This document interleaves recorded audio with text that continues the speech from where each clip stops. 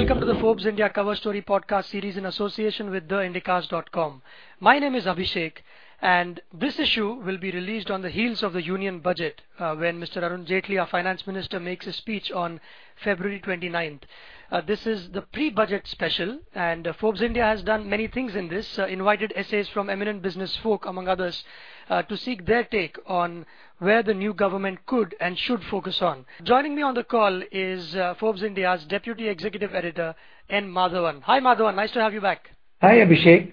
Madhavan, this is a cover story that we do every year, just before the budget, and this time it has a few more elements than before. So very briefly, what's the cover package about? We have a lead story which talks about the various challenges that the finance minister faces as he sits down to prepare his third budget. We also have the CEO dialogue, which Forbes India has been, organizing over the last couple of years. And this time the focus is on what the finance minister should be doing. And we have a very strong panel that sort of delves into the various things that the finance minister should do to accelerate India's economic growth. Like last year, we have also done pre-budget CEO poll. This is the Forbes India BMR Advisors pre-budget CEO poll that basically takes stock of the state of the Indian economy, the performance of the government so far, and more importantly, what the CEOs really expect from the budget. And apart from that, we also have columns by invitation. Finally, we also have interviews, and we have two sets of interviews here. One is by the Commerce Minister Nirmala Sitharaman, who talks about the government's perspective on what the government has done and what she expects from the budget and so on. And we have also reached out to the opposition voice, and we have got Anand Sharma, who is the former Commerce Minister, and he talks about what the government should have done, what more it should do, and all that. So let's start with the CEO poll or dialogue. When we did this New Year podcast, New Year special with Saurabh Majumdar, the editor, he spoke of Achhesh Din, not Achhe Din, but Achhesh Din that the Modi government has brought about in the last few years. Still a long way to go. So what are the experts saying when you probed them during that discussion and various interviews? The general impression is that, this is a very critical budget for the government to really establish its pro-growth credential. In fact, this comes out in almost in everything that we did. In our CEO poll, the Forbes India BMR Advisors poll, almost 96% of the CEOs who responded said that this budget is very important for this government's pro-growth credentials. So the general feeling out there is that, this government has made a lot of major announcements and they are all fine. But I think when it comes to on-the-ground action, I think this government has not walked the talk.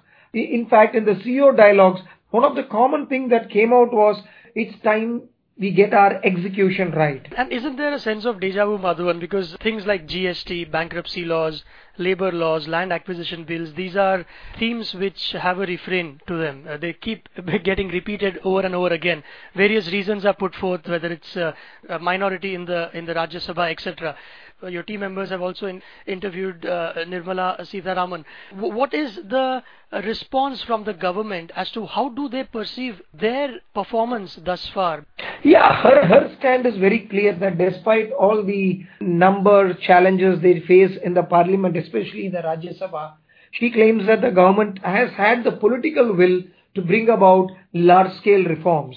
She says there are many efforts that has happened which no other government in the country's history has attempted. That is a predictable government take. But in the CEO dialogue, we had a very strong panel in the CEO dialogue.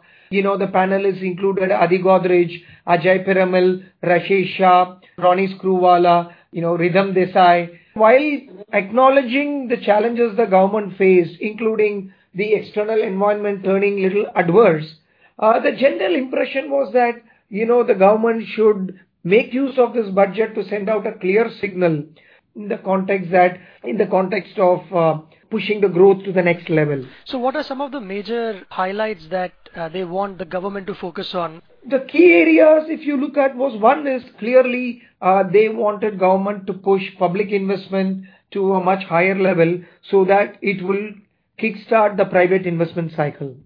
And some of them are very clear, even if it means that the fiscal consolidation is further delayed, they wanted the finance minister to really give a big push on infrastructure investment using public, money. The second was the tax reform itself.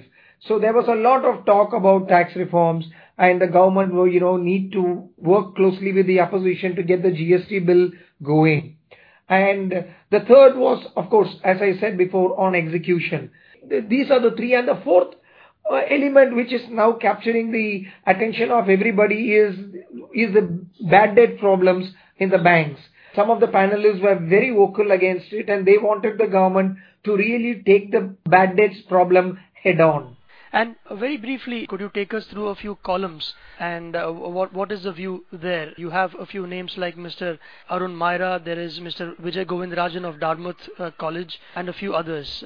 The columns really looked at, what the government should do. In fact, like the column by Vijay Shekhar Sharma, the founder of Paytm, gives 7 clear steps that the government should do. Predictably, he focused on e-economy space.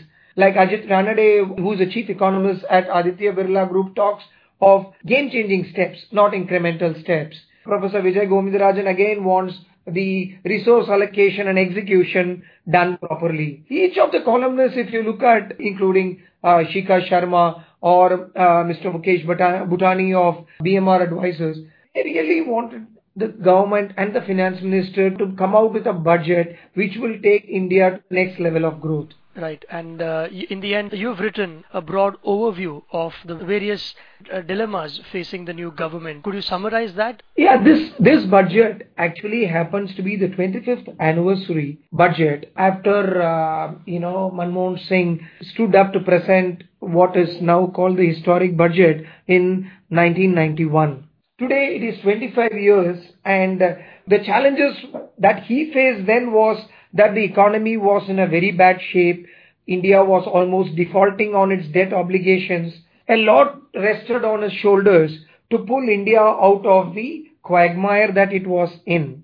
25 years on, India has grown well. It is today a huge economy. It is the fastest growing economy in the world. Its forex position is good. Inflation is under control. But such a good macroeconomic parameters that Mr. Jaitley has not made his job of preparing a budget any easier. Now today, the only challenge that he faces is how to unleash the animal spirits in the economy and make India grow faster than what it is growing. But should he invest heavily in public investment on the hope that the private sector investment cycle will get kick-started? Should he do that at the cost of fiscal consolidation? If he does that, will the private sector investment kick in? Or, having blown the fiscal consolidation by a large margin, would he face major challenges from the rating agencies, including a possible downgrade in India's sovereign rating? Then there are other challenges like, how does he boost consumption? Should he give a lot of money, leave a lot of money in the hands of the people? Anyway, there is the 7th pay commission outflow. There is this, one rank, one pension outflow. Should he put a lot of money in the hands of the people and ask them to spend? If he is going to push people into spending, what will happen to the savings rate? He needs people to save a lot so that he can then fund infrastructure. Similarly, should he recap the banks so that they can overcome their bad debts problem and keep lending? Or should he first sort out the bad debts problem before recapitalizing the banks? These are some of the many dilemmas that the finance minister faces as he sits down to prepare the budget. And we will know on 29th what exactly he would have chosen among these challenges. Right. And you've also taken the opinion of Mr. Anand Sharma, the former Union Minister for Commerce and Industry. Predictably, because he's in the opposition, he will have certain things to say about the government. But what are a couple of key takeaways from that interview? How does he perceive the opportunity that India has, and how is it bagging it? Mr. Anand Sharma has been very vocal about the performance of the government. He says that this government has no new ideas. Whatever it has started, whether it is Make in India or Startup India or Skill India, he says it is a continuation of a policy that was launched by the UPA government. Deeply disappointing, I think these were the words that he used in the first few lines itself. Exactly, that's what he said. And also he gave full marks to the government for what he calls event management and propaganda. It was a virulent attack on the performance of the government. That's what you expect from an opposition leader. I think the inability of the government to really take the opposition along and pass some of the critical bills also shows up in the interview. Yes, I think on that note, Madhavan, it's time to wrap up. Thank you very much for your time. Bye-bye. And all you listeners, you can get this podcast on ForbesIndia.com as well as on iTunes. And to have someone call you for a subscription, message Forbes to 51818.